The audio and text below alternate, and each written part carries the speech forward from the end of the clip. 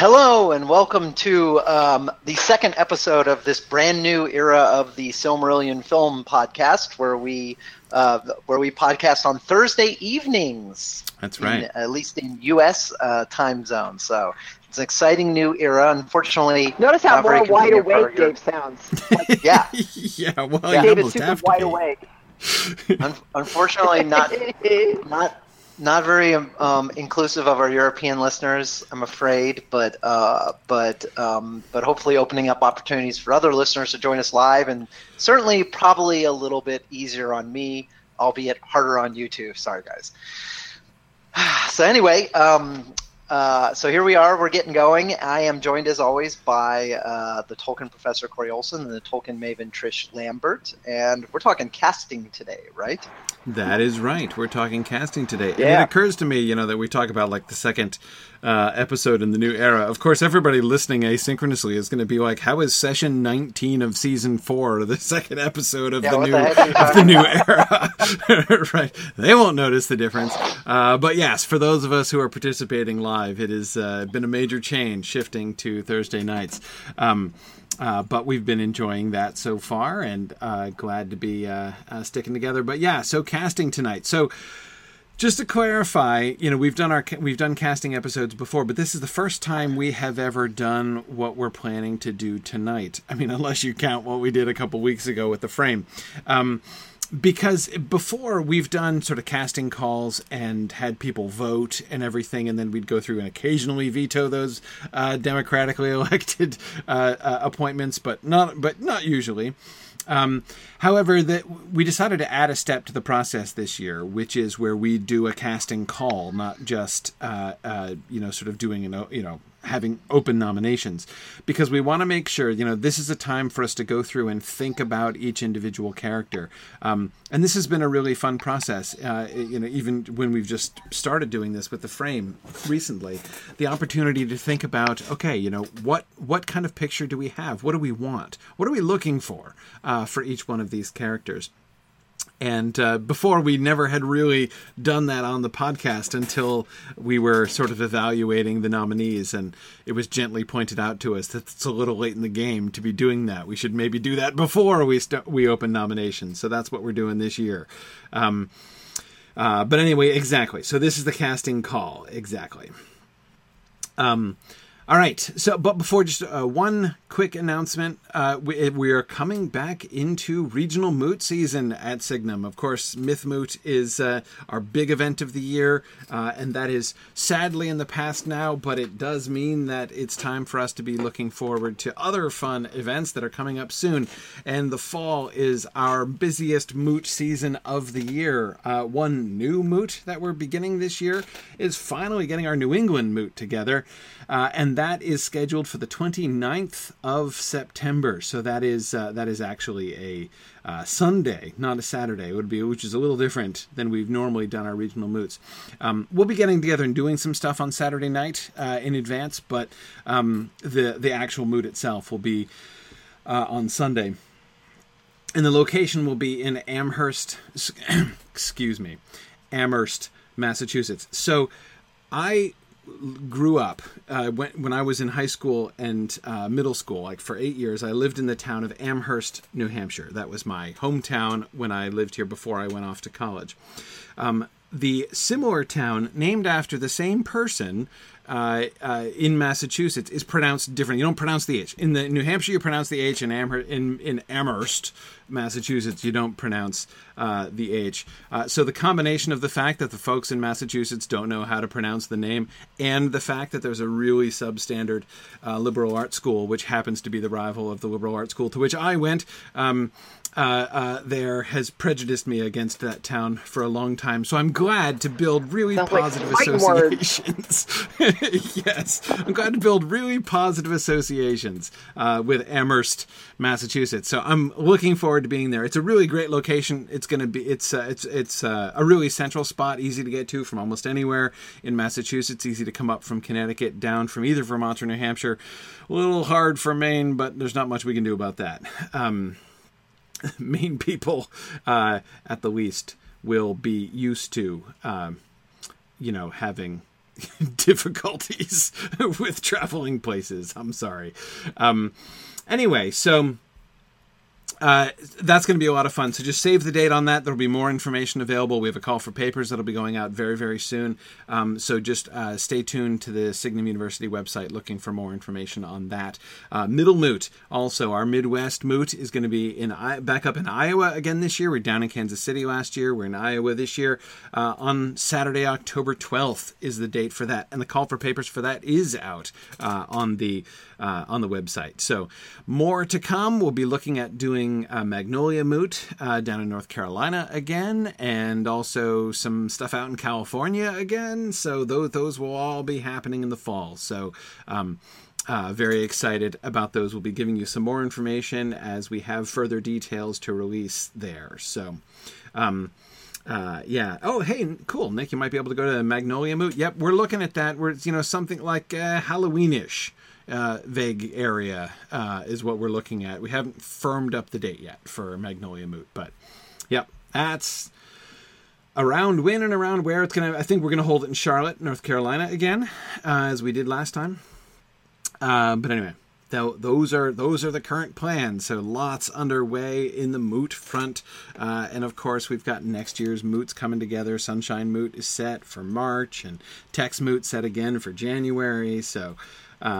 Good times there. Anyway, okay, so just wanted to make sure everybody knew about Moot season beginning again. Now, let's get to our casting. So here's our big slide here. This is the list of people for whom we need to come up with casting concepts for Season 4. These are all people who have not been cast. Of course, many of our characters have been cast in Season 3 or even back in Season 2. But we have a bunch of people who are new characters this year, and we need to cast them. So first we have Adult Idril. What are we looking for in Adult Idril? Of course, the primary characteristic of Idril Celebrimbor is her feet. So I don't know if we have to have a kind of creepy casting call where we're checking out people's feet to see who has the silveriest feet that you know of, or like how can that be cosmetically affected? I don't know. I think we can probably handle the silveriness with makeup. I'm not sure, but those are going to make for some interesting auditions. It is going to make for some interesting auditions. What are some other associations that you guys have? Like thinking about Idril's character, what would you say is most essential for Idril? One of the things that's interesting about her is that, apart from, again, like the feet, which come up in her name, obviously, the primary thing that we get about Idril, in which, where we have brought her up several times during the course of our discussions already for this season, is she's very wise. So like all her primary characteristics are mental, intellectual, rather than anything specifically physical. Anything like, with Luthien, for instance, right? We need someone who can sing and dance and can carry off the appropriate kind of hair, right? Those are some of the things that we need for Luthien. Less obvious characteristics for an Idril. I think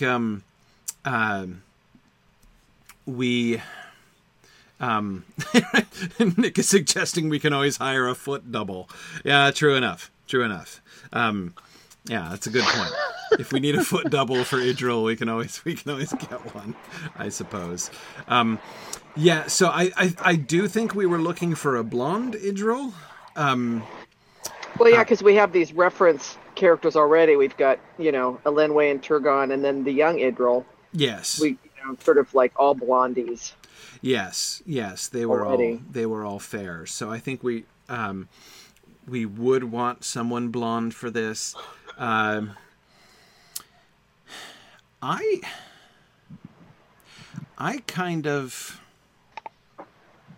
could be talked out of this, but I would picture Idril actually as someone relatively small. Someone sort of small and slight. maybe it's because I think of her primarily, not primarily as a child, but like primarily as Turgon's child, and the way she is sort of there as like the princess of Gondolin. I mean, if you think about it, Idril is like one of the only one of Tolkien's characters who could play like a Disney princess role, right? I mean, like, she is the princess of Gondolin who has no mom. You know, she's like a perfect role for a Disney princess. I'm not saying, obviously, we cast her like a Disney princess, but I'm just saying she's in that kind of, she is in a princess role. And that role, you know, the role of something like princess, and many of the things traditionally associated with princess, by which I mean, right? So somebody who is in a position, who is a daughter, who is the heir of the king, who is her father, and is therefore the object of desire and political machinations by other men in the court, right?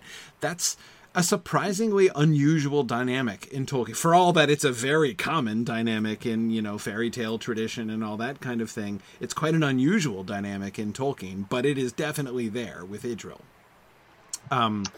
And I think I'm here is me trying to like unpack some of the like psychological reasons why I've always imagined Idril as being rather small and slight. But anyway, there it is. You know, this is the position. Now, of course, you know, the as I say, the primary, and also because the primary elements of her are intellectual, as I said. You know, she is smart, she is wise, and she is also perhaps foresighted. And so therefore, I mean, it would be refreshing to have. I feel like there's a tendency to stray toward tall for elves. So right. It'd be nice to have a little diversity. I just put in, I don't know why, but Amanda Seyfried came to mind, and I just put her IMDb thing in for you guys to see. She's 5'2.5". Perfect. I know. 5'2". That I mean, works. I know we don't want to be like saying specific names, so you might not want to look at that, but that's who I thought of. Sure. We can. Yeah, exactly. We don't need to make specifics. We don't want to bias the voting too badly. But yeah, somebody who's, and again, that I think it would be kind of cool to have the effect of Idril be her. Again, it is like the penetration of her eyes and her mind and her wisdom. She's somebody that people listen to, but she doesn't need to be, and even I think maybe shouldn't be, any kind of a physically. You know, we don't need a like statuesque Idril. You know. So anyway, yeah. I think that would all work. You guys can't help yourself. See, my own ignorance about actors and actresses makes it super easy for me to avoid concrete suggestions, but I see you guys are having a hard time with that so far.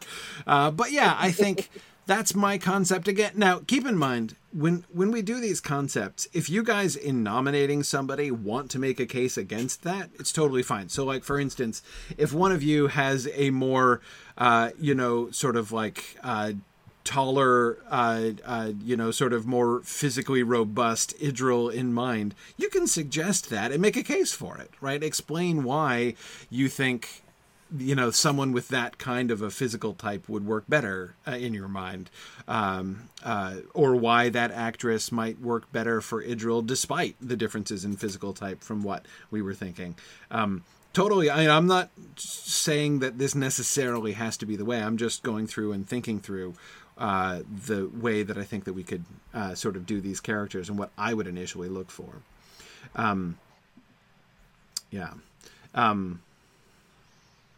Yeah, Bree says she treats adult Idril as very Valkyrie-esque.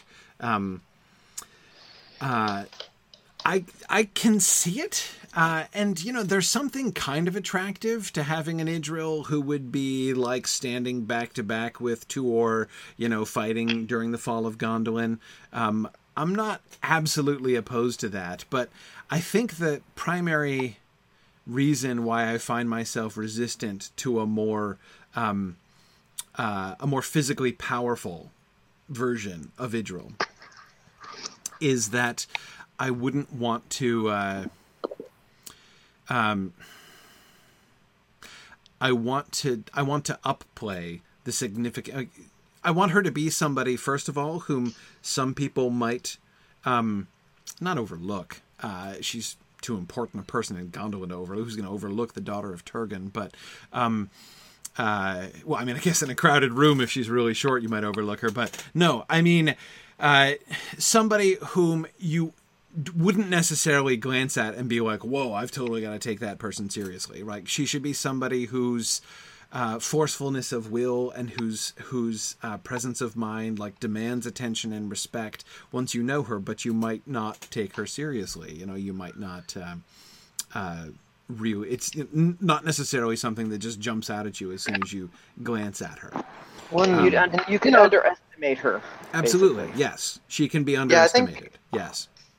Casting presents an opportunity to maybe exploit standard stereotypes where if we cast somebody who's a little more diminutive, maybe the viewer, like if we cast like a you know, a physically imposing person, then there'll be an expectation that she would fight in the battle. Right. If we don't, then maybe her contributions become sort of a revelation, and you know, and her contributions aren't really martial.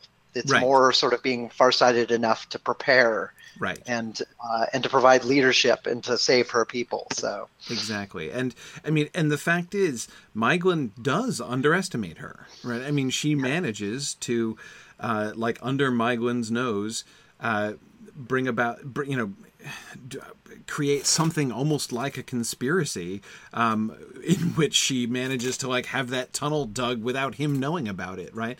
You know, she manages to pull that off and keep it secret, and he does not, you know, he doesn't think of it. He doesn't realize that she's doing it. Yeah. Nick says, since she's grown up from childhood with much older people surrounding her, you know, her smallness might be kind of symbolic of the fact that most of the Gondolindrim see her as a child.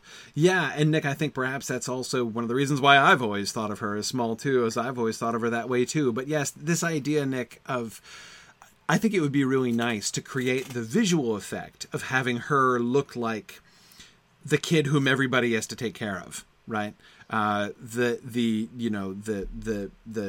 child of the Gondolindrim, the precious child of the Gondolindrim, but she in fact is, you know, Dave, exactly as you say, despite the fact that she, you know, might look small and slight, and even perhaps, you know, childlike in her features. Like, you know, I'm imagining, again, not like statuesque beauty, but a face that is more cute than beautiful, right? With Idril is kind of what I'm picturing.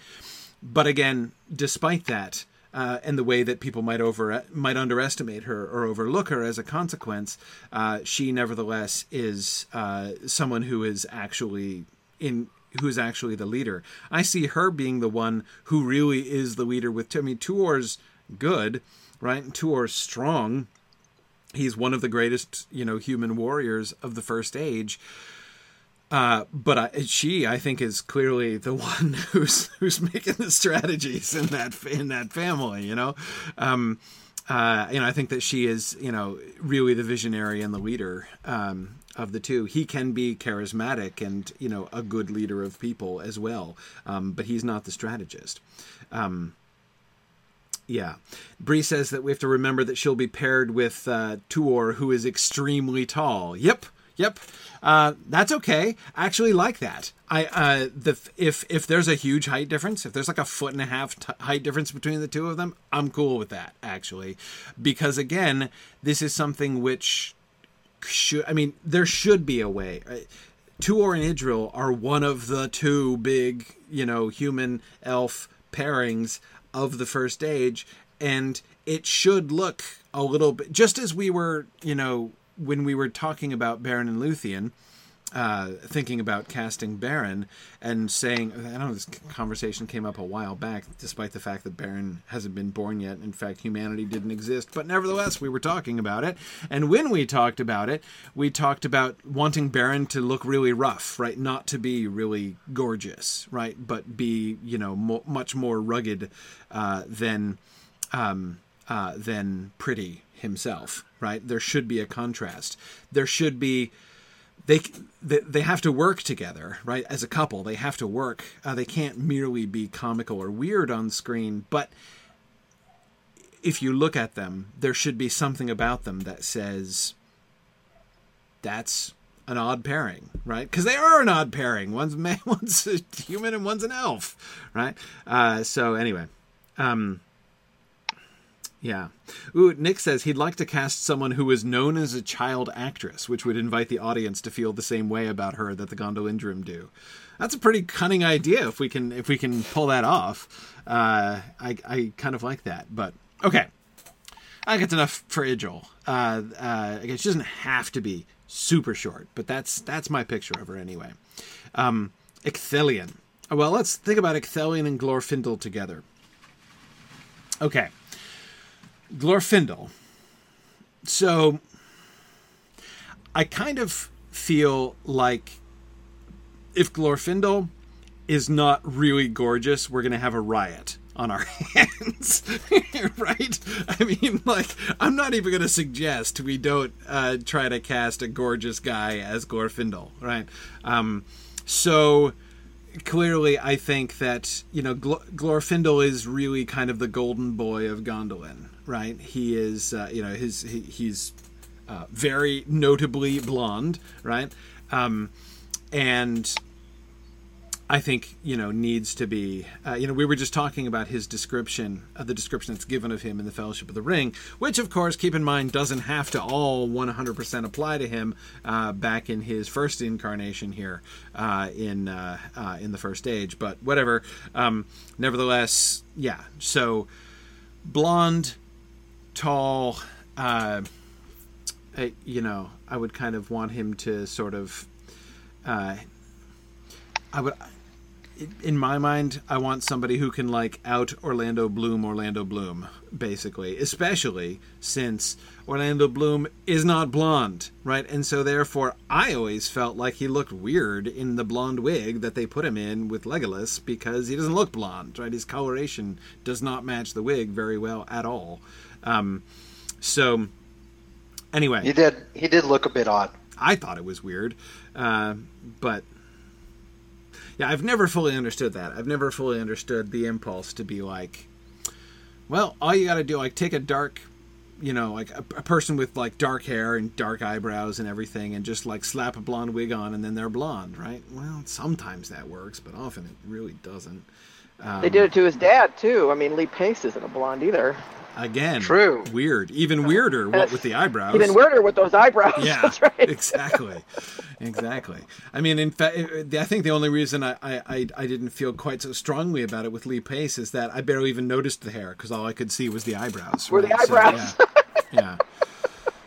Well, and the crown too, kind of, Yeah. Well, but yeah, chiefly the eyebrows. But anyway, yeah. So.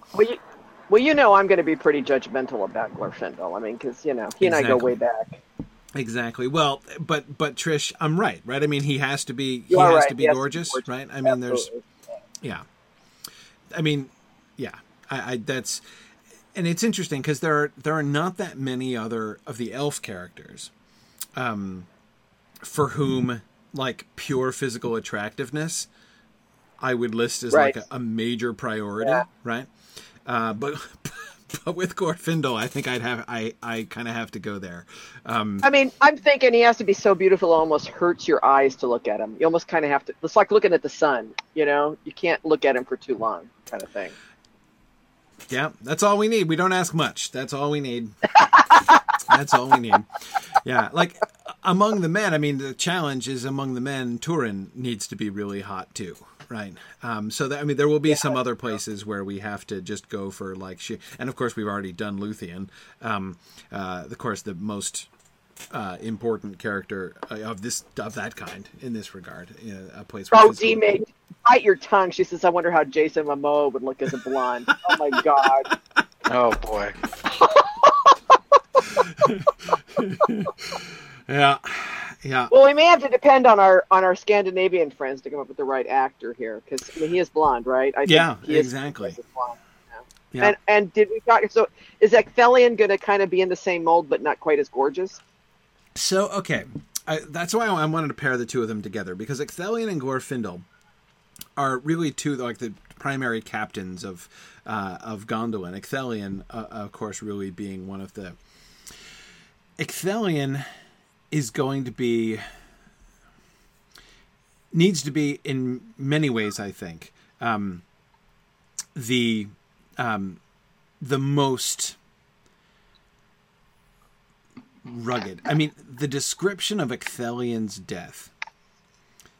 I mean, there is nothing like it in all of Tolkien. I mean, in the only time it's actually described, not mentioned, but described. So not the published Silmarillion, but in the Book of Lost Tales version of the Fall of Gondolin.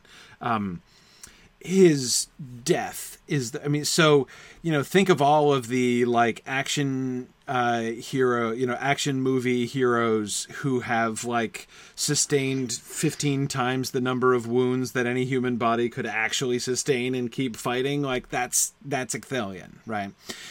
So he's of that kind. I do like the idea, Tony, of him and Glorfindel being almost opposites. I would be totally cool casting somebody who is actually homely as Ecthelion. Yeah. He does not have to be gorgeous. Kind of character, I don't know why I thought of. He's not with us anymore, but Charles Bronson of that kind of, dark, rugged, kind of almost rocky build. Yeah. Somebody, he needs to be physically powerful and imposing, I think, much more than Glorfindel will be, grace and speed, and Ecthelion would be power. Now, Rog, whom we're going to be getting to in a moment too, he of course also is going to play a prominent role, and he in some ways I think needs to be the biggest of physically largest of all of the captains of the captains of Gondolin. Now of course Rog is not one of the Gondolindrim. The story is going to be that he's one of Fingolfin's people who ends up retreating with the Gondolindrim into Gondolin after the Near-Ninth Arnoediad, so that's why he's there at the fall of Gondolin. But he's going to be one of the captains, and anyway, he's going to be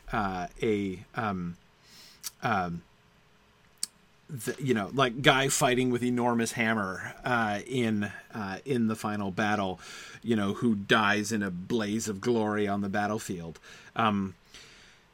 So Rog, I think, needs to be Nick's on a digital de-aging streak here.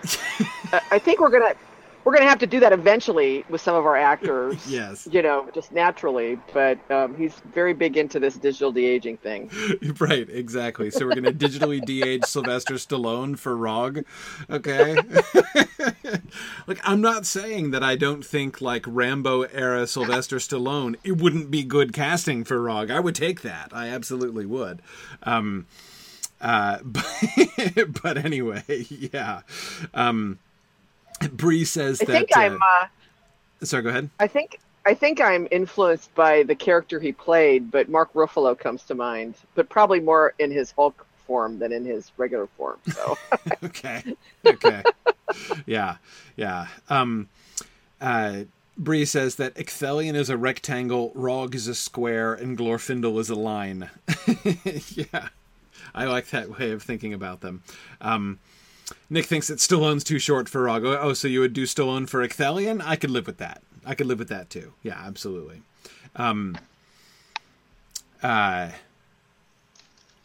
Yeah. Anyway,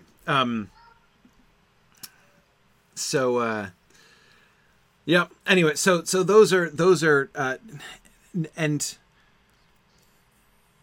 let's remember they're their primary narrative functions. We may end up with more for them as we get into the story of Gondolin more, especially in season 5, and then moving forward with the arrival of Tuor later on. We'll have some more roles which will kind of, I think, flesh out those characters a little bit more than we ever get in Tolkien's writings. But when I'm thinking about these guys, the 3 things I'm primarily thinking of are their deaths, right? Their death scenes. And obviously with Glorfindel, we get a little more because we get to, we meet him obviously in the Lord of the Rings. So we have a little bit more on Glorfindel, but with Ecthelion and Rog, I'm primarily thinking of them in battle and how they're going to die. Yeah.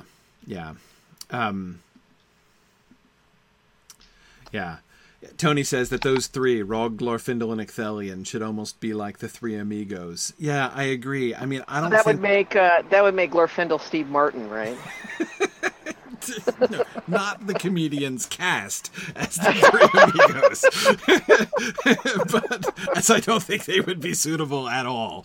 But rather, yes, like the 3 of them should really be a unit. I mean, I'm kind of thinking, of course, I mean, it's a little early to be thinking too deeply into Gondolin politics and everything, but we're not. I don't think we're going to have enough roles, really, like enough narrative jobs, right, to have like the full captains of all of the houses that are listed in the Book of Lost Tales, who are mostly, of course, just like names, right, in the Book of Lost Tales, description of their houses and their liveries and things like that. To me, the leadership, under Turgon, the leadership of Gondolin, we've got Ecthelion, Glorfindel, and Rog. Like those 3 are together as a unit, and then we've got Maegwyn, right? And I think he's going to be the sort of strange 4th wheel there. And there should definitely be which of these things is not like the other thing going on, and him feeling like he's not given the proper respect because he's not really accepted as an equal by Ecthelion, Glorfindel, and Rog, all of whom find him a little creepy, as lots of people do. Anyway, yep. Well, we'll see. Again, Nick, I'm not closing the door on the rest of the captains of the houses of the great houses of Gondolin. Like whatever, we'll see what happens when we get there. But we know we're going to want Ecthelion, Glorfindel, Rog, Maedhros, and Tuor, and Aravel, and Idril, right? And Turgon. So that's 8 really important characters in the leadership of Gondolin. And you meant Maegwyn, right? Not Maedhros? Kind of a lot. Right? Wait, did I say Maegwyn? Oh, Maegwyn. Yeah, Maegwyn. You meant Maegwyn. Maegwyn, Maedhros, Yeah. Practically interchangeable. Wait, don't tell Marie I said that. No, I'm just kidding. And exactly, as several of you are saying, even if we only have them there as glorious extras, yes, exactly. They can show up, especially on the battlefield. Like, there will be plenty of opportunities for, like red shirt Gondolindrim captains during the battle at the end. So we can represent them. It's totally fine. Anyway, yeah, Nick, we're going to talk about Rog's renaming soon. Well, let me say, if we get through our casting list. So are we cool with this? I don't care if Rog is... Rog should probably be dark, right? Dark of hair, not blonde. And swarthy. Yeah, swarthy, sure. He can be swarthy. Absolutely. Ecthelion. Yeah, again, I really like the idea of Ecthelion and Glorfindel being like the best friends that look like a very like ill-matched pair. That seems fine to me. Okay. Ethelos, who is Angrod's wife and the probable mother of Orodreth. We'll get to that in a little bit. So this is the character. Now, Rog and Ethelos are 2 of those who will be captured by Sauron during the first wave of his catch and release program. Well, catch program. Anyway, Rog is going to escape. Ethelos is going to be the one who's going to have the spell of Bottomless Dread slammed on her, right, by Morgoth.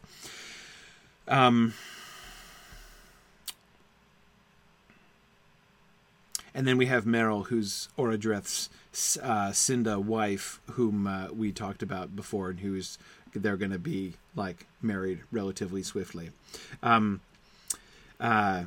Nick says we're going to love what they did with Ethelos. They talked about her last week. Okay, I'm excited. Can't wait to hear what you guys are going to do with Ethelos.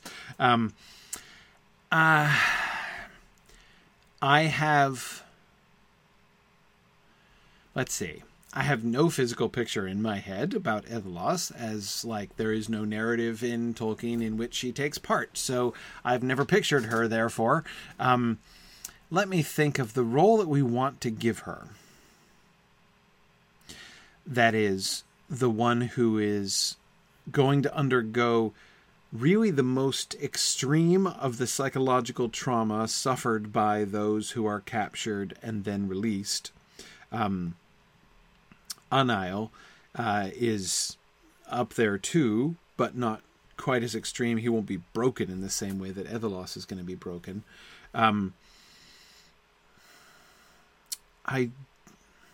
Do you guys have any sort of physical types or traits that you think that we should avoid or seek out for Ethelos?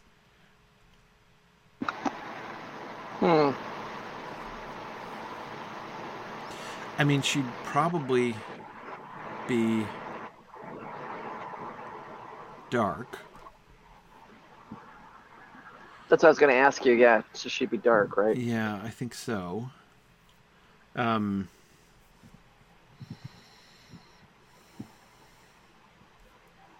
I don't know. I mean, is there some personality trait that we want to have, that we want to see in her prior to her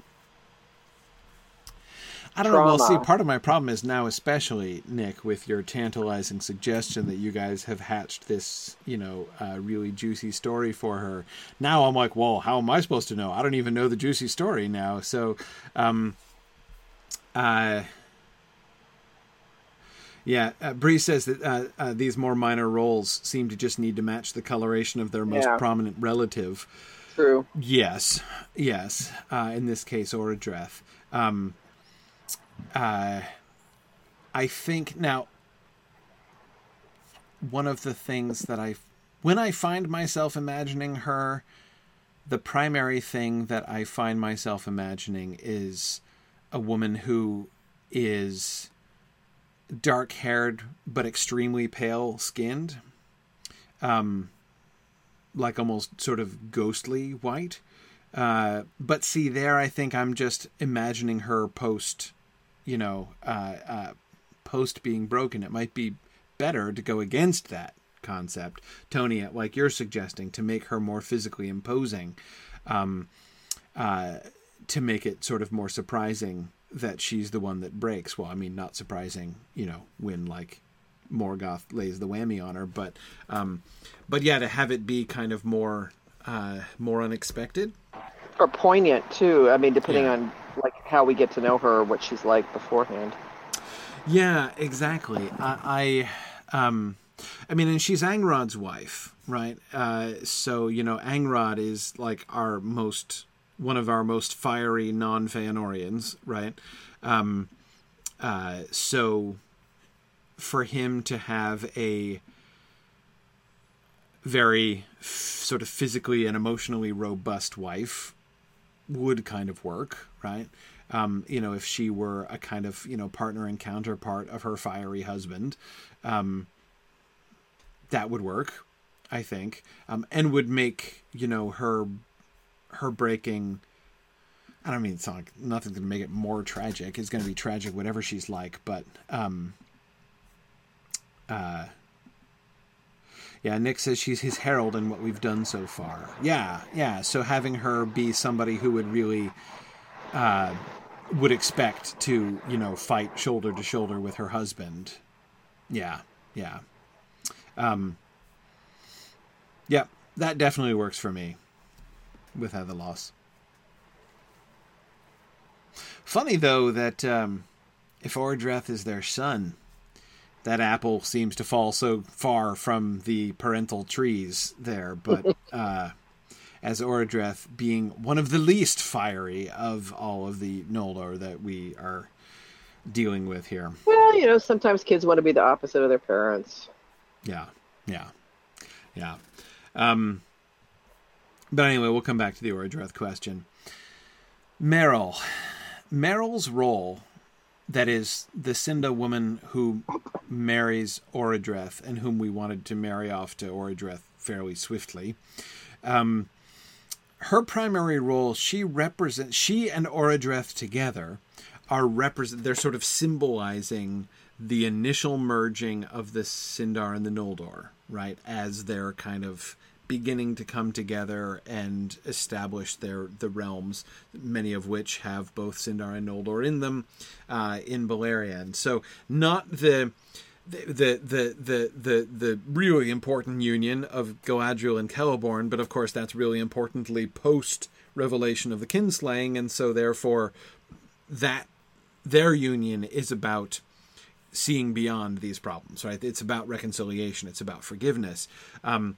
With Meryl and Orodreth, it's more a union in innocence, right? Innocent of these problems that are going to happen down the road. Therefore, I'm thinking, Orodreth and Meryl should both look very young.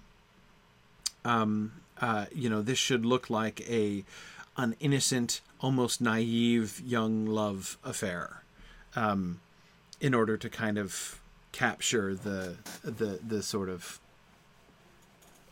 symbolism of that. Rhiannon asks, will Meryl still be alive when Orodreth becomes king of Nargothrond? Don't know why she shouldn't be. She'll have opportunities to die, should we want her to do so, but I can't for that right now from where we're sitting think of a good reason to kill her off. So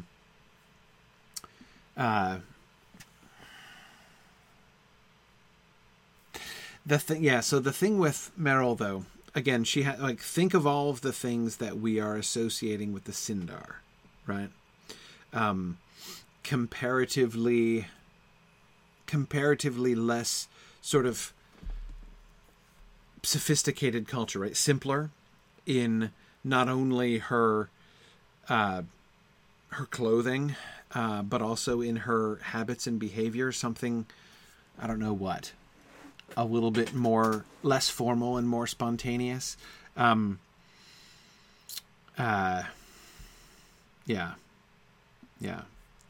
Oh, Tony, I agree. She could get killed by Glaurung. There's any number of ways if we want somebody dead, we've got all kinds of opportunities. But yeah, I would want a reason to do it, and I don't know a reason. So yeah, Murray says they're kind of assuming she'll probably be alive until the sack of Nargothrond. Makes sense to me. She and Orodreth can die together, I think, or at least at the same time, if not physically together. So yeah, she could be killed by Glaurung in Nargothrond itself. Maybe she's, I can imagine her death scene when Glaurung killing her, and using that scene as kind of a symbol of the devastation of Nargothrond, right? The invasion of Nargothrond, and I don't know, but anyway, we'll see. We'll see what seems right at the time and how her character develops between now and then, really. Okay. Curufin's wife. So Curufin's wife.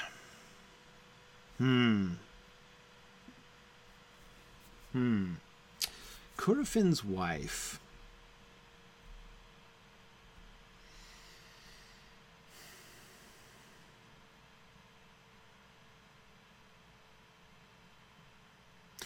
I'm trying to imagine how I picture Curufin's marriage.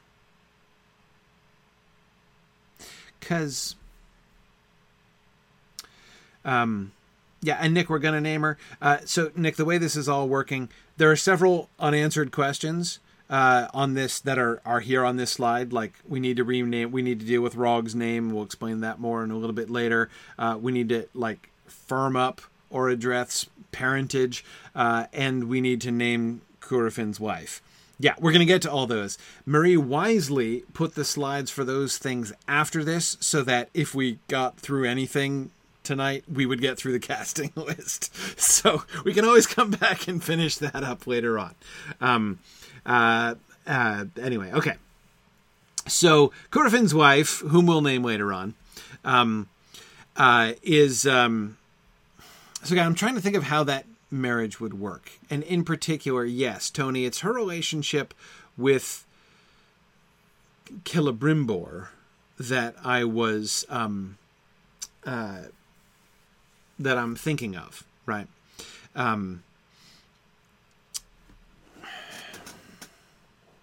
Yeah, so actually, okay, so yeah, Maria's reminding me that she's the one, she's going to be captured and held captive in Angband indefinitely. So remember, we had a few different, we wanted to illustrate the different outcomes of Sauron's elf capture program, right? So we have the elf who is captured and who escapes of his own, under his own will, right? And that's Rog. We had one who is captured and who is deceived and influenced and sort of made into a spy, but not completely broken. Not someone who actually, under the influence of the spell of bottomless dread, actually betrays the elves. And so the one so that's Anail, the one who is influenced but not totally broken, and Ethellos, Angron's wife, is the one who is totally broken. And then we wanted somebody who is just captured and never comes back and remains a slave in Angband. And so she was the one that we were suggesting there. Murray says, we can have her, the captured one, married to Caranthir or Maglor instead if we prefer. I'm a little tempted by that, actually, Marie, and here's the primary reason. Of all of the sons of Feanor, there's only one of them who really importantly, who needs an important wife, right? And that's Curufin, right? Because, like Celebrimbor, right? He's the only one who's... Feanor may have 7 sons, but he only has one grandchild of note, right? And that's Celebrimbor. And Celebrimbor, although he is like his father, is also unlike his father and disavows the deeds of his father, and therefore would seem to have a strong maternal influence, right? I mean, we know he has a mom, and there's all kinds of reasons, it seems, to believe that inasmuch as Celebrimbor rejects the works of his father, it is through the influence of his mom that he does that. So in a sense, I think... Now, I want to be careful because I don't want to recapitulate too much, but I do see a parallel here, just as Curufin is one of the sons of Feanor who is most like Feanor, and we have him not, he's not a Feanor clone, but he shares many of Feanor's attributes. And so for him and his wife to be sort of in a parallel situation to Feanor and his wife, seems to me to work. And so I think I might kind of want her to, well, all right. So Rhiannon is saying that, she is willing to go with Curufin into exile where, like Nerdinel, Feanor's wife, wasn't. Yes, that's true. But again, I feel like she can't just be like-minded with Curufin, right? She and Curufin can't really just see everything the same way, or else, again, why does Celebrimbor depart, right? Why does he abjure the works of his father?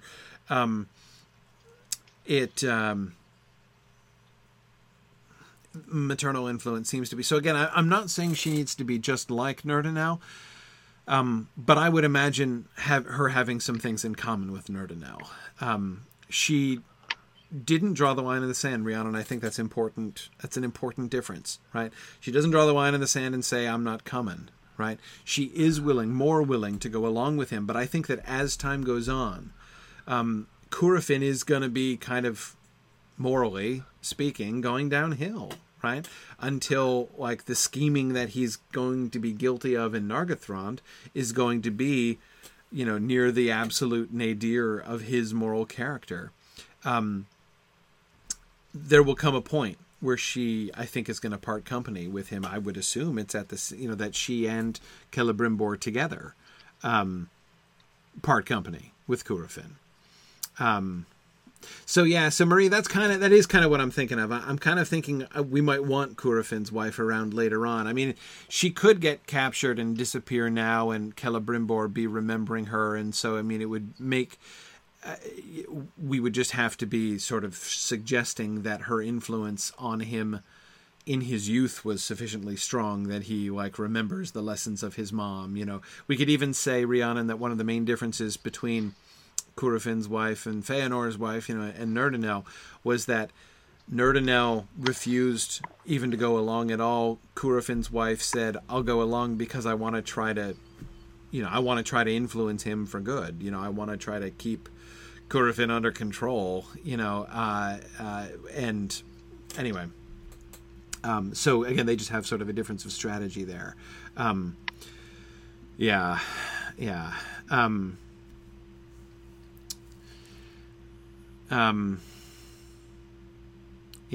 Rhiannon says it will be particularly horrible for Celebrimbor when he realizes that Anatar was the reason he never saw his mom again.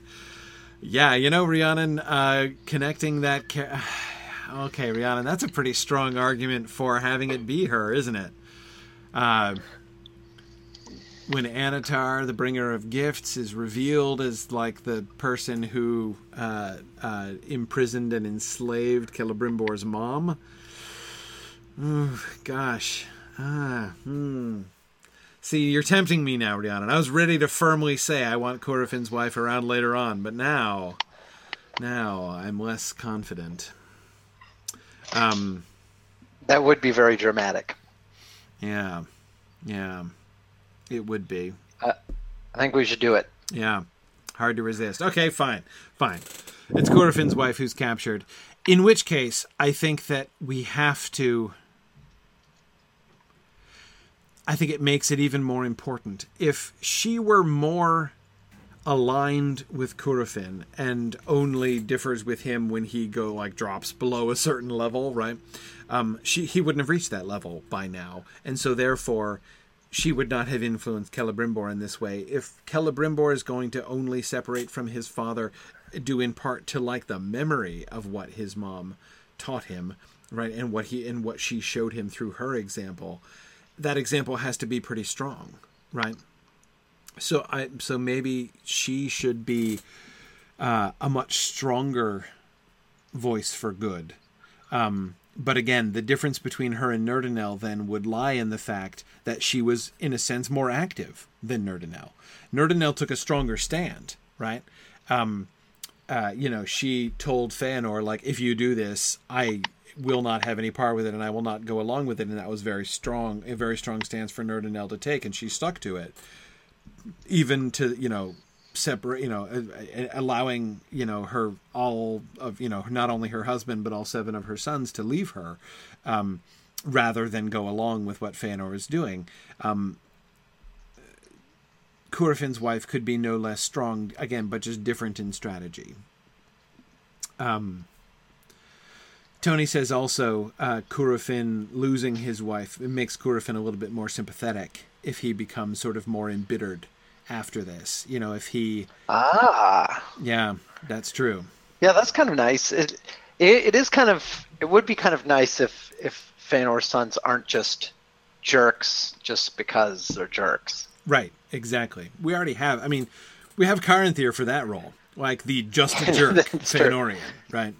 That is true. It'd be nice to have some nuance among some of the other ones. Exactly. So if he... That's a really nice suggestion. That is a really nice suggestion. So if it's in part his anger and embitterment at the enslavement of his wife that, leads him to become like more Machiavellian as time goes on, right? Less considerate to like the feelings and well-beings of others in order to pursue his ends.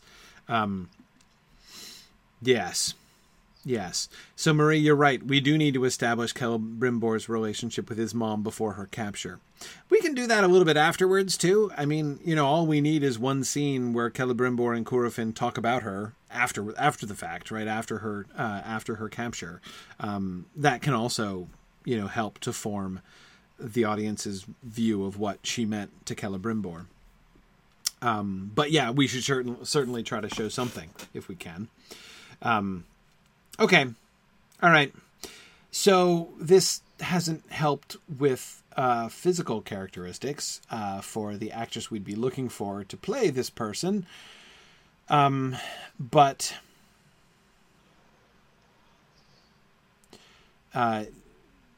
she would certainly not be like the small, quiet, mousy kind. Certainly. Yeah, we could, Murray, we'll see how that works. We could potentially push her capture back to season 5. That seems possible. We don't, unlike Ethelos, for instance, we don't have any function, right, exactly of her capture. No immediate plot need for her capture instantly. Tony says he thinks Regal. Sure. I can see that. Makes sense. Makes sense to me. Yeah. She should be very, a very strong-willed character. Again, like Nerdinel. I don't want to just copy Nerdinel. I mean, that's my temptation, is just to be like, it's Nerdinel and Feanor Mark II. But yeah, proud, regal, strong-willed, outspoken. That seems to work for me. I think that works. For Mrs. Curufin, whom we shall soon cease to call that. Anael. Anael the Sindar, who is going to eventually be Tuor's sort of foster father in the wilderness.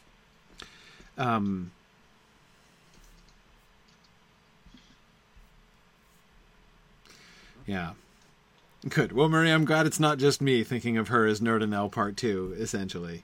Yeah. I mean, like, yeah, that's kind of seems most fitting. But I think maybe softer spoken than Nerdinel. Fewer rough edges, right? Nerdinel was, I think, less fiery maybe than Nerdinel. More gentler. Still willing to speak her mind, but more gentler. Listen to me. More gentle than Nerdinel. Nerdinel would oppose Feanor like to his face. I think that Curufin's wife might be less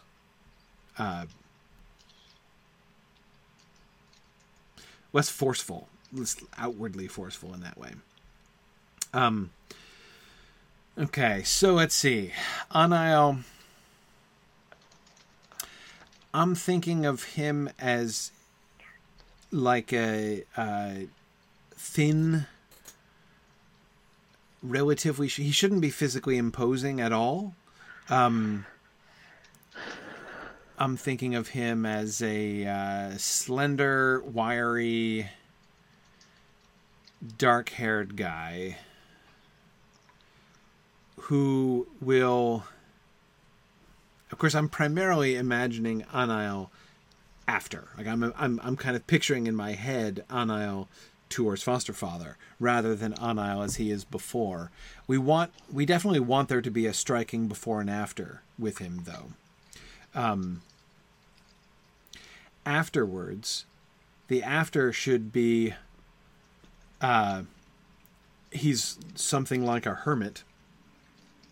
In his later days, when he takes in Tuor, he's something like a hermit. He should be reticent, soft-spoken, maybe even almost unwilling to speak.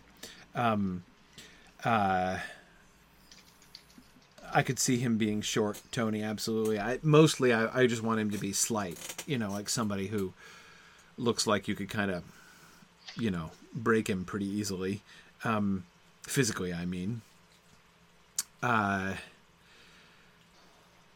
Beforehand, I don't want to go too extravagant with the before and after differences. Like, he doesn't have to be, an arrogant, full of himself extrovert and then become, the reclusive, reticent person afterwards. It doesn't have to be that extreme, but maybe somebody who is very kind of sunny in personality beforehand. He can still be sort of quiet and kind of on the fringes, but like the kind of person who sort of stands on the fringes and watches and smiles and laughs and kind of participates by going along with people and laughing along with people. So not the center of attention at the party, but somebody who is very much part of the spirit of the party. And then from that to recluse who barely ever talks, basically. That's my thought for Anna. I would think having him be dark of hair and even dark of skin would be good. Other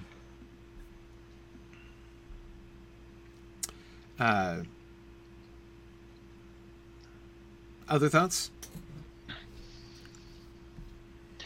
Don't have a lot to add to that one. Yeah. A lot of these, of course. We've done most of the really big major characters in seasons 2 and 3, so most of the new additions until we come around like next season when we bring in the humans, right? We'll have lots of new really important characters. About that. Yeah, exactly. Cannot wait to cast Haleth. Oh man, absolutely. So this season our casting list is primarily made of relatively obscure elves. Another elf. Yeah. Another elf. A lot of Noldor. So, okay, well, speaking, though, of non-Noldor, we have a potential other sibling of Celeborn. I'm not sure how many siblings Celeborn needs. We'll come back to this question, and I certainly don't have anything physically to suggest about Celeborn's other sibling, physically and stuff. So let's wait till we discuss the question of Celeborn's sibling in a bit.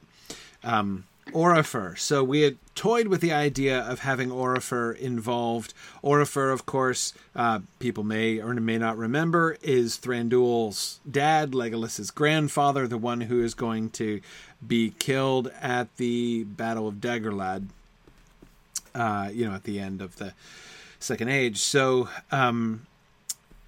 we were thinking of involving him in the later stages of Doriath, have him be one of the survivors and refugees of Doriath, to sort of show the connection there with the Sindar and so that we have some link, some clearer link established between the realm in northern Mirkwood that we're going to get, of course, through into the Third Age, and back into these older original stories, especially, of course, since the elves of northern Mirkwood are so closely tied to Doriath, in the sense that, like, the Elven King and the Hobbit kind of is recycled Thingol of Doriath, right? And the elves of northern Mirkwood are kind of recycled Doriath. So very close link in Tolkien's imagination from the beginning.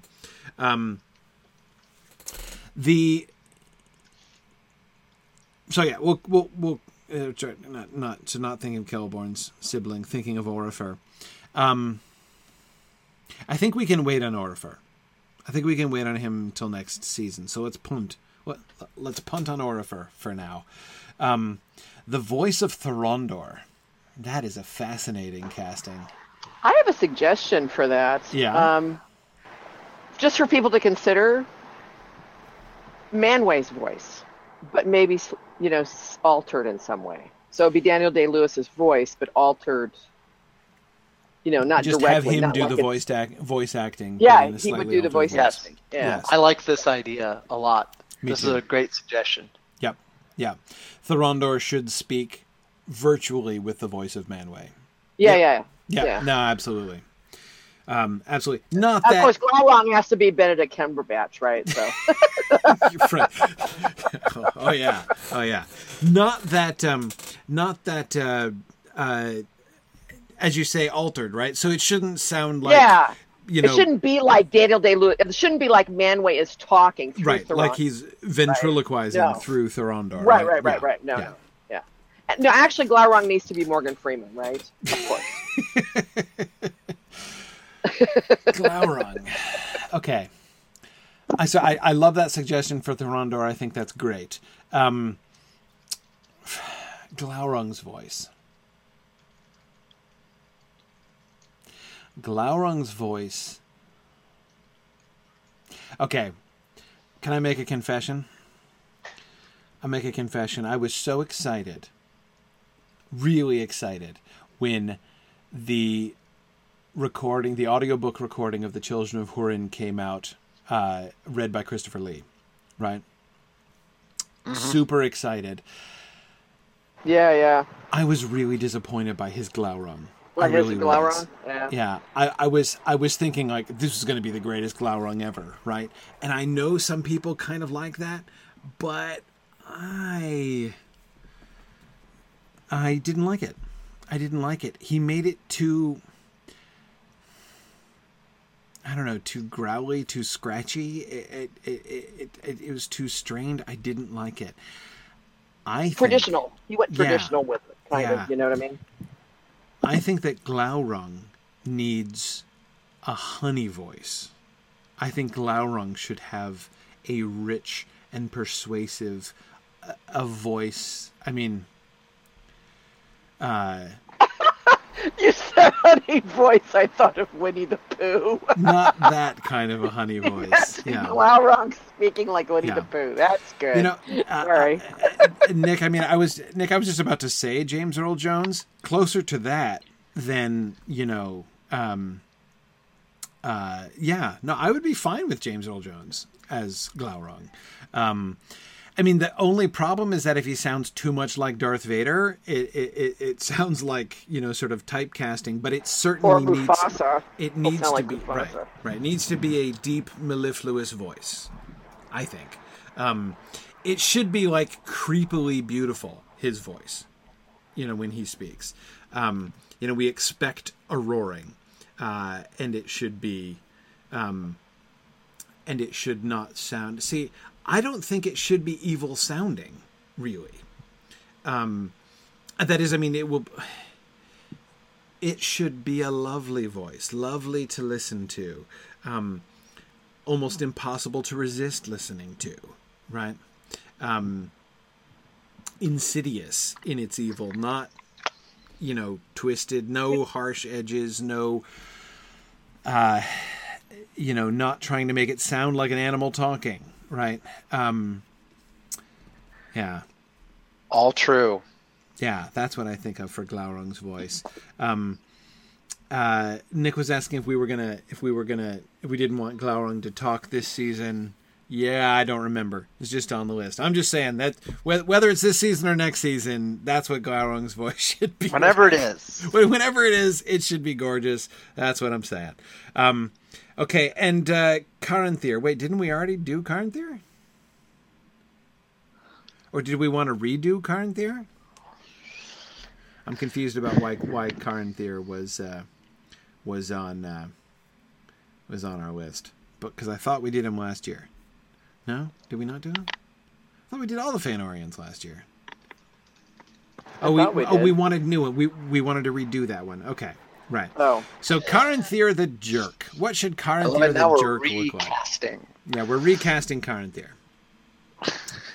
So, and is this like a mid-season recasting? So when people start watching season 4, they're going to be like, "What? Who's that?"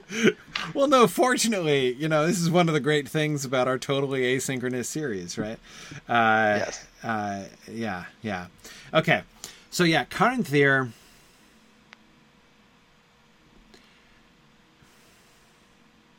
Should have a heavy jaw and Murray says you wanted him burly enough to start bar fights. Yes, I want a guy who could be in bar fights. He doesn't have to look that bright. He shouldn't be ugly. He shouldn't be ugly because he's Feanor's son, and Feanor's gorgeous. So he shouldn't look like a lump. But he should be burly. He should have a heavy jaw. He should have a good sneer. He has to have a really good sneer. Sneering is Caranthir's like go-to facial expression. Yes. Yep. He can't be a wussy little skinny guy. No way. Yeah. Yeah. You know, he doesn't have to be... I'm not picturing Caranthir built like an NFL linebacker, you know? I'm not... When I say burly, I don't mean that. But he's got to be... Caranthir talks like somebody who's daring you to punch him in the face, right? Like, I dare you to take the first swing, is how Caranthir talks, right? You know, I really... Yeah. So he needs to be...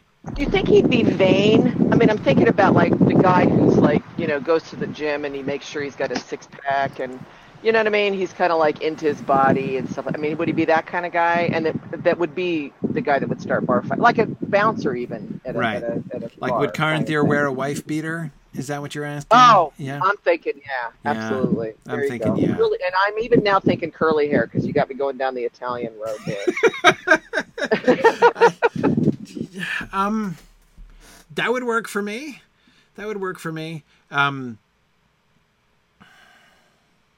Let's see. Yeah, as Marie says, he has to be able to cash the checks that his mouth writes. Absolutely. That's a good one, Marie. Yep. Yes.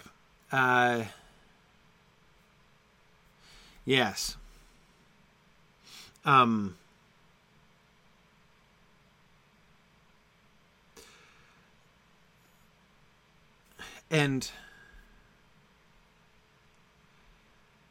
yes.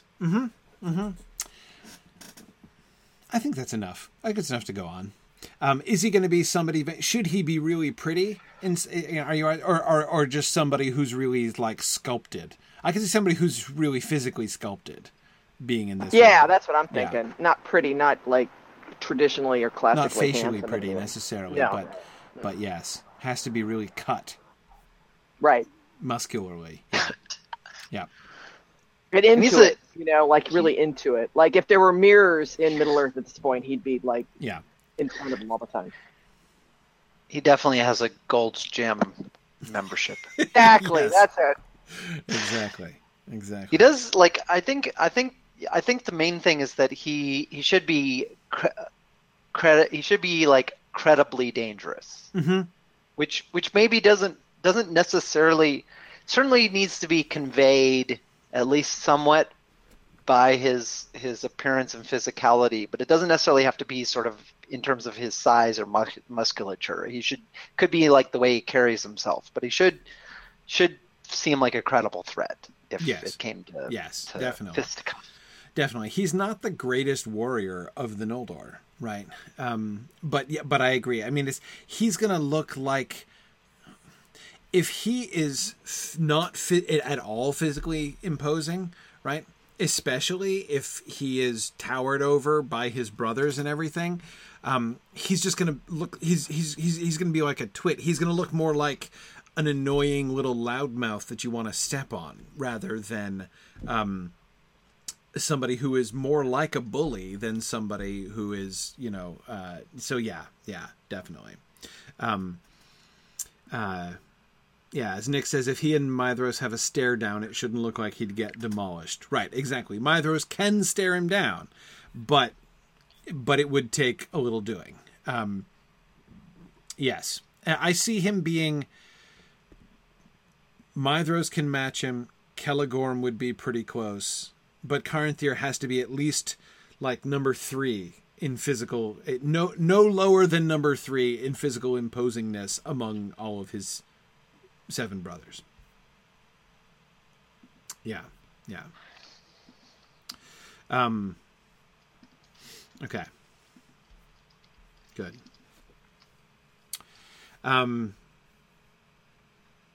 Okay, excellent.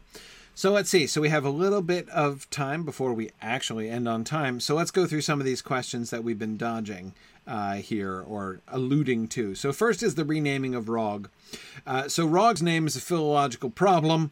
And this has to do with the fact that Rog was named Rog back in the teens, and Tolkien's language has changed tremendously since that time. So the word Rog no longer fits and doesn't really work.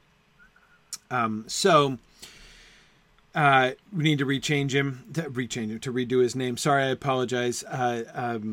Marie, this is what Marie had done all the accents properly, and then it got translated funny in my version of PowerPoint here, so my apologies for the little weird characters on your screen here. But anyway, so I don't have...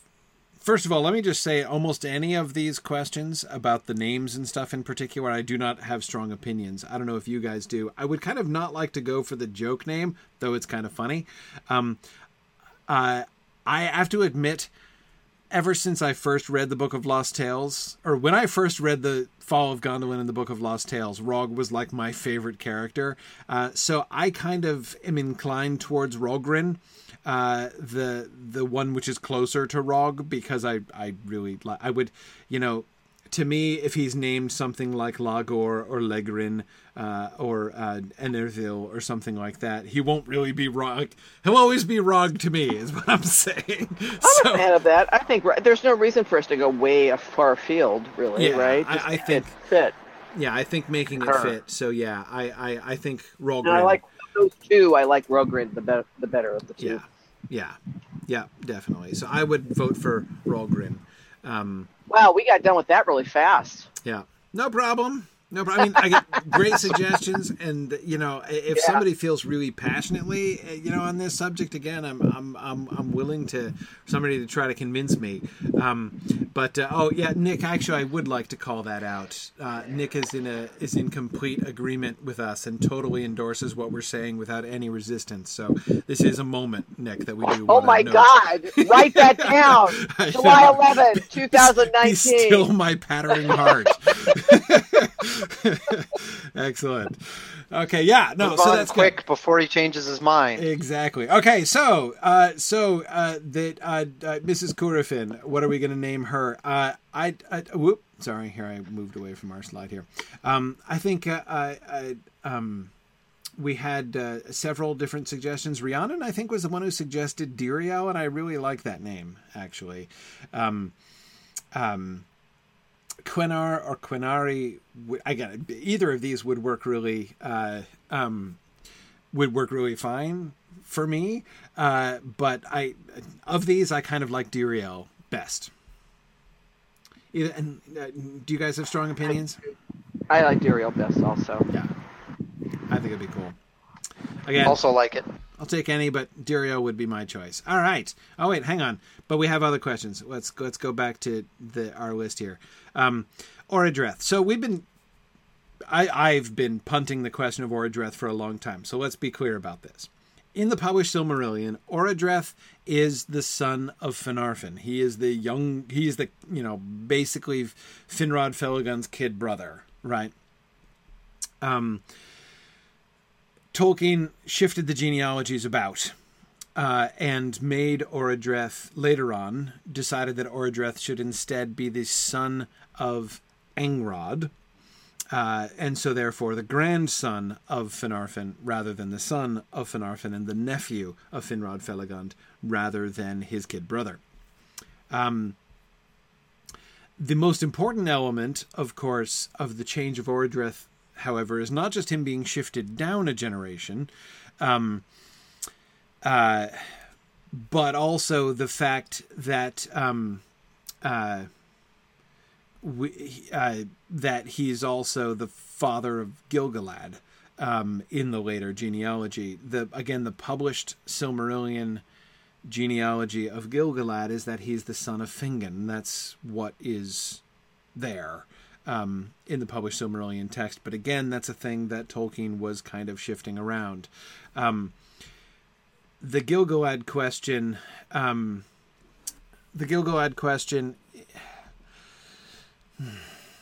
Gil-galad is a problem. I find Gil-galad a problem.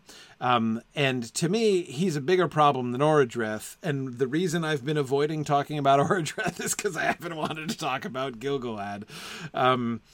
Maybe we can just continue to punt the Gil-galad question down the road. But here's why I say I think Gil-galad is a problem. The reason that Gil-galad is a problem, he is one of... So there are several examples of elvish characters who were not part of Tolkien's original vision when he was doing the Silmarillion stuff, right? From the Book of Lost Tales through the, 1930 Quentin Oldorinwa, and the, 1937 Quentin Silmarillion. In those earlier versions of this, First Age material, there are several characters who are not part of that. Very notably, of course, Gil-galad and Galadriel, neither one of them present in that. Galadriel is of course invented during the writing of The Lord of the Rings. When they get to Lothlorien, he's like, oh wait, maybe there should be a queen, and bam, there's Galadriel, and then she just blows up in a good way, not in a bad way. So anyway, Galadriel, he does... Okay, so I was about to say he does some writing of Galadriel back into the story. Really, of course, the problem there is not too little writing of Galadriel back into the story, but almost too much, or too many different versions of writing Galadriel back into the story. But he did much less with Gil-galad. So Gil-galad as a character emerges for the Last Alliance, right? There needs to be who is the king of the elves in Middle-earth, who fights with Elendil in the Last Alliance. And in the very, very early versions, when the Last Alliance concept was first conceived, it was Elrond. Elrond was the guy who was leading the elves in Middle-earth, and so therefore, logically, he should be the one who is fighting in the Last Alliance. But Gil-galad emerges soon. In that, I mean, he's almost, but not quite, contemporaneous with the conception of the Last Alliance. But he's another one of those examples of those elves who were invented during the course of writing later stories, right, Second and Third Age stories, but which need to get retrofitted back into the First Age, right? But which never get fully retrofitted by Tolkien into the First Age. So one of the, in the published Silmarillion as it stands, I have always found one of the least satisfying things in the entire published Silmarillion to me is the non-story of Gil-galad, right? So there's that one gesture, which I suspect to have been composed by Christopher Tolkien, about how he gets shipped off to the Isle of Balar for reasons, right? And then he just never comes in at all. But anyway, so and he would have to predate Elrond in terms of when he shows up, of course, right? Yep. And be probably closer to Galadriel in terms of age, I would think. I mean, Orodreth obviously we can't have him here now because they just got married. But pretty soon, I would think. Well, see, exactly. Basically, the issue, the big issues with Gil-galad, right? One of two things has to happen, neither of which happens in the published Silmarillion. Either A, he needs to be we need to build a role for him somewhere or other in these First Age events, right? Yeah. Or B, or two, I forget how I started numbering it. We need to come up with a darn good reason not to, right? Why is he not involved if he's not involved? Anyway, I don't. So actually, tell you what, making him the son of Orodreth makes him easier to punt. Actually, since, as you say, Trish, if he's the son of Orodreth, Orodreth's just getting married here, right? So, and yeah, Finduilas, of course, needs to be the daughter of Orodreth. You know, she's going to be important, obviously, in the Turin story. So maybe he could be Finduilas's little brother. Yeah. So, I mean, I'm trying to think of the time spans. I would have to look, and I'm sure there's folks on here that probably know better than I do, but it'd be nice to have Gil-galad take a small part, like be a herald himself of someone. I mean, he'd almost have to be. He'd almost have to be. I mean, how does he end up High King, for crying out loud? I know, that's the thing. I mean, that's why I was thinking he would probably have to be awfully close to Galadriel, because, I mean, you know, you got Celeborn and Galadriel already there, and all of a sudden Gil-galad is High King. Why would that be? You know? Yeah, no, it doesn't even make any sense. Like we can deal with that later. Maybe to me the most piss somebody off or something. I don't know. Yeah. It is to me the most unsatisfying element. You know, the most unsatisfying single element of, and it's tiny, so it's not a huge deal. But you know, things that I would point to that I dislike about the publisher. And again, it is so strange that he. I mean, at least with Galadriel, he went back into Unfinished Tales and wrote the various things, and he never. Yeah, he never really. Actually, I think Tolkien liked rewriting and rewriting women's stories. I mean, he did the same thing with Arwen. To its extent, Eowyn same way. I mean, he could never quite land with the women in his stories. Yeah. Yeah. Well, we certainly we give ourselves a big leg up on the Gil-galad issue by pushing him down the generations, right? If he's the kid brother of Finduilas, right, daughter of Orodreth, who is the son of Angrod, who is the son of, right? So I mean, if he's 4 generations removed, right, we can have. I mean, he won't play a huge role in most of the first age stuff because he's a kid, right. But he's still older, as Bree points out. He's still older than Elrond. Right, obviously. Right, exactly. You'd want to make him older than Elrond for sure. So yes, he's going to be the mentor figure to Elrond, and so that has to be. But if we have him be one of the survivors of Nargothrond, so he's like the, like the boy prince of Nargothrond who survives essentially, and then grows up down, in Valar. Yep. That's, yeah, now, Maria, I agree. If he's Fingon's son, how he becomes High King isn't too confusing, except then, where the heck was he this whole time is more problematic. Right? Absolutely. No, I like this other one where he's 4 generations or whatever. Yeah, it does make it more manageable. So, so I'm fine with this. In some ways, I like better. So Orodreth's, the development of or the change in Orodreth's character over time is an interesting one. It's an interesting one because he gets kind of shunted aside over the history of the writing of the Silmarillion material. He's a much bigger character originally. I mean, he is just flat the king of Nargothrond in say the alliterative Narn. Way back, which Tolkien was writing in the 20s. So, yeah. Hey, I have a thought. If Gil-galad can be young enough for this at the fall of Nargothrond, he ends up getting fostered by someone, which gives he and Elrond kind of this interesting bond of having been fostered. Well, and you'd think, the logical people to foster him would be Tuor and Idril, right? Right, that's true. Presumably. Yep. So, he'd be kind of in the family. And Círdan, right? Sure, Círdan would be involved there too. I'm just I'm thinking of okay, so who's alive, right? Which of our major characters survived to that point? Almost nobody else we'll have to see. Obviously, we're a long ways from the Nargothrond story, so we may have more named elves involved, by that time than we think. Of course, we could always have a son of Fëanor foster him, just... Yeah. Because. Yeah.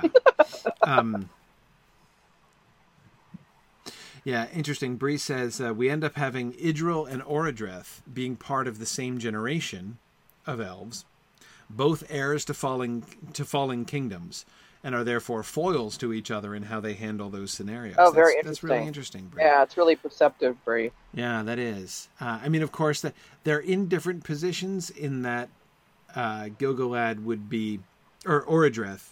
Yeah. Yeah, that gives some interesting story angles. Yeah. Like, it's, yeah. Yes, Orodreth is the one who fails of insight, right? Whereas, and of course, Bree, now I'm thinking about this parallel that you're establishing, right?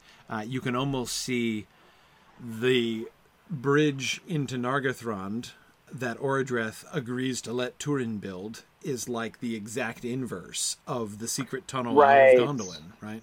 Interesting, yeah. Both of them famously involved in public works projects. Something kind of Fellini-esque about that, too, don't you think? Fellini-esque about that. There's something sort of Fellini-esque about that, Yes. Yeah. The overt bridge versus the secret tunnel. Right. No, I like that. I like that a lot. So, no, that's cool. That's cool. Okay. All right, so I'm sold. I'm sold on Orodreth as the child of Angrod. It makes it a little bit less weird. One of the things that's a little weird about Orodreth's genealogy in the published Silmarillion is about him being Finrod's kid brother. I keep saying kid brother because Finrod treats him like a kid brother. I mean, he's constantly getting Finrod's leftovers. He's like Finrod's mini-me all the way through the published Silmarillion. And that's a little hard to understand because no other younger siblings are treated that way. I mean, like one question, which is, it's like, why does an Orodreth get his own kingdom? Right? Why is he the only one who gets kind of shunted aside and is not forced to, but ends up, just playing second fiddle to his big brother all the time? That's kind of unusual. And, we can, I'm not saying we couldn't make that work, but I think that this is better. So exactly, if he's Finrod's nephew, it's just easier to understand, right? He's an adult, as Marie was reminding us, he's an adult, like when he leaves Valinor, right? So we don't have him leaving Valinor as a kid and growing up. But, he's definitely younger and, in that role, so therefore he would be kind of taken in by Finrod, especially so you think about post Dagor Bragollach, right? I mean, Angrod's going to die. Angrod's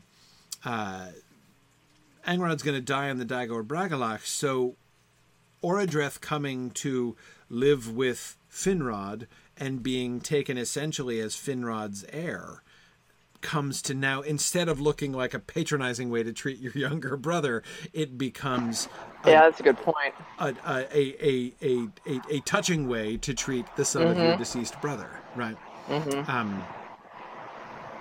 Yeah, exactly. So it makes it feel a little more natural to have him be the protege in that way.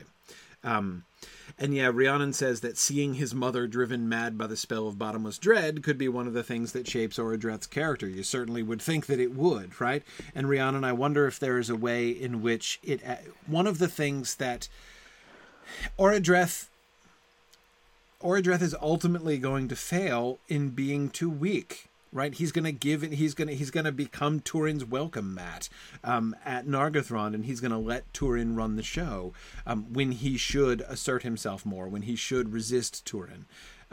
He is going to be steamrolled by Turin Turambar, not to mention disregarded completely by Celegorm and Curufin. So the idea that the death of his father and the madness of his mother would affect him, right? To make him more timid, more uncertain, less assertive. Showing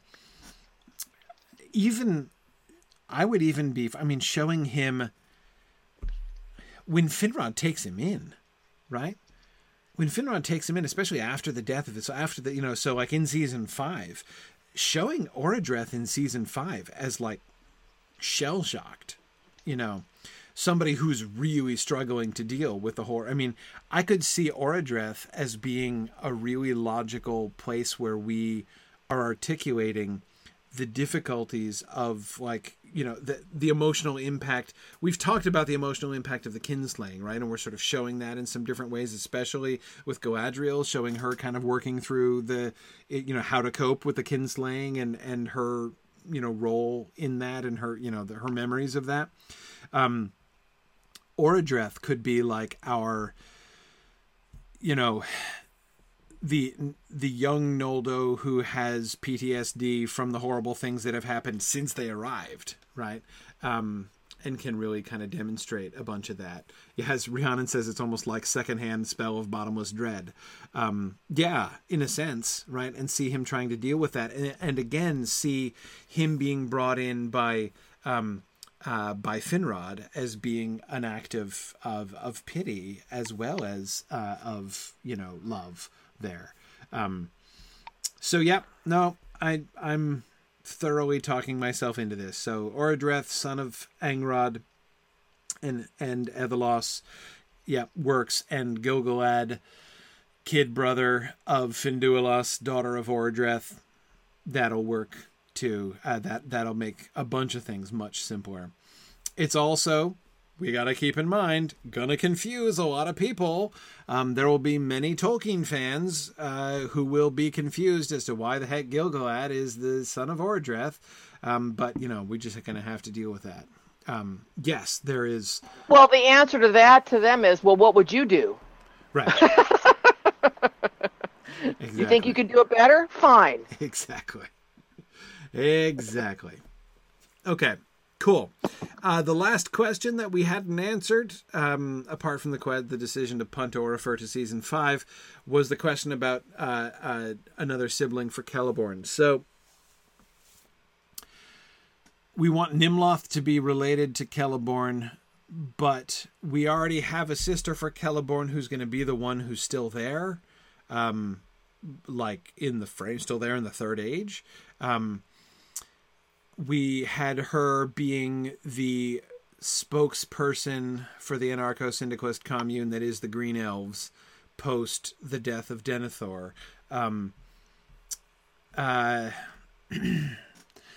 Do we need another sibling? So if we don't have another sibling, then Nimloth has to be her daughter. Are we okay with that? I think I'm okay with that. I'm okay with that. I don't also know. Okay with it. Yeah, we can come back to this later if you guys on the script team or on the discussion boards think there's a really good reason, can give us a really good reason why Nimloth should not be the daughter of the sister of Celeborn we've already invented. But I would be fine having her come in, Nimloth come in from that angle. That should be okay. Okay, cool. Excellent. Look at that. Can I point out that we did all the things and we're done early? We're ahead of time. You better watch out. You're going to break your arm patting yourself on the back. I know. This has never happened before. Well, you can't. I mean, this is even more rare than Nick agreeing with us. So, there you go. So for next time, we are going to move on to the next 2 episodes, and action-packed episodes they promise to be. Episodes 9 and 10. So we're going to have the Dagor Aglareb. We're going to have our big battle scene of season 4. We're going to have the dreams from Ulmo. We're going to get the Gondolin and Nargothrond inspiring dreams.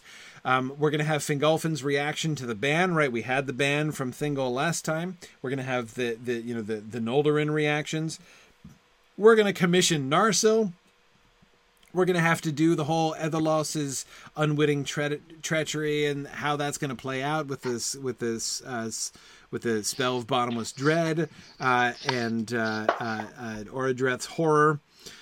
Lots of things going on here in the next 2 episodes. We're in the really kind of some of the dramatic high points here, action sequence high points of season 4.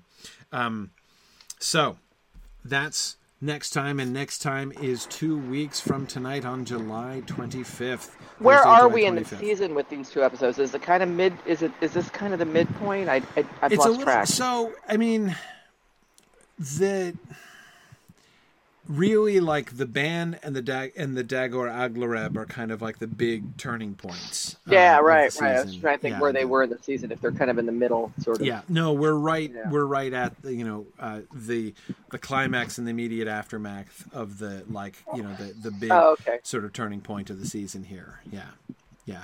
So heading towards it's interesting. I mean, one of the things that is remarkable about this season, about season 4, is that we're not hurtling towards a major action sequence. I mean, we have one. Like, we're going to have the escape of Glaurung. There will be action in the final, but in a sense, that action is really only kind of foreshadowing of things to come. The major things that the real culmination of the season is going to be the wedding of Galadriel and Celeborn. I mean, dealing with the past and reconciling and forgiveness, that's been our theme all the way from the beginning. So the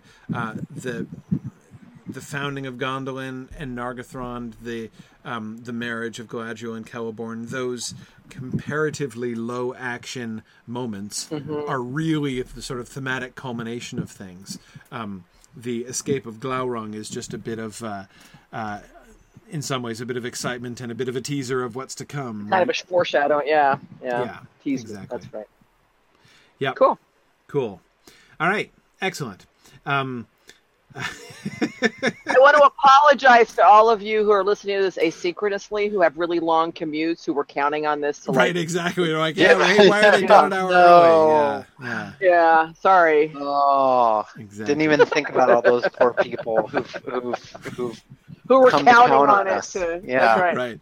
Well, the good news is that I've already There's always exploring Lord of the Rings. So. Right, exactly. I'm also doing 7.5 other hours of other content in different shows this week. So, you should be able to find something to keep you occupied. So. Absolutely. Excellent. So thanks everybody for joining us, and we'll see our live friends back here not our live friends versus our dead friends. I mean, we'll see our friends who join us live Thursday, July 25th at 10 p.m. Eastern Time.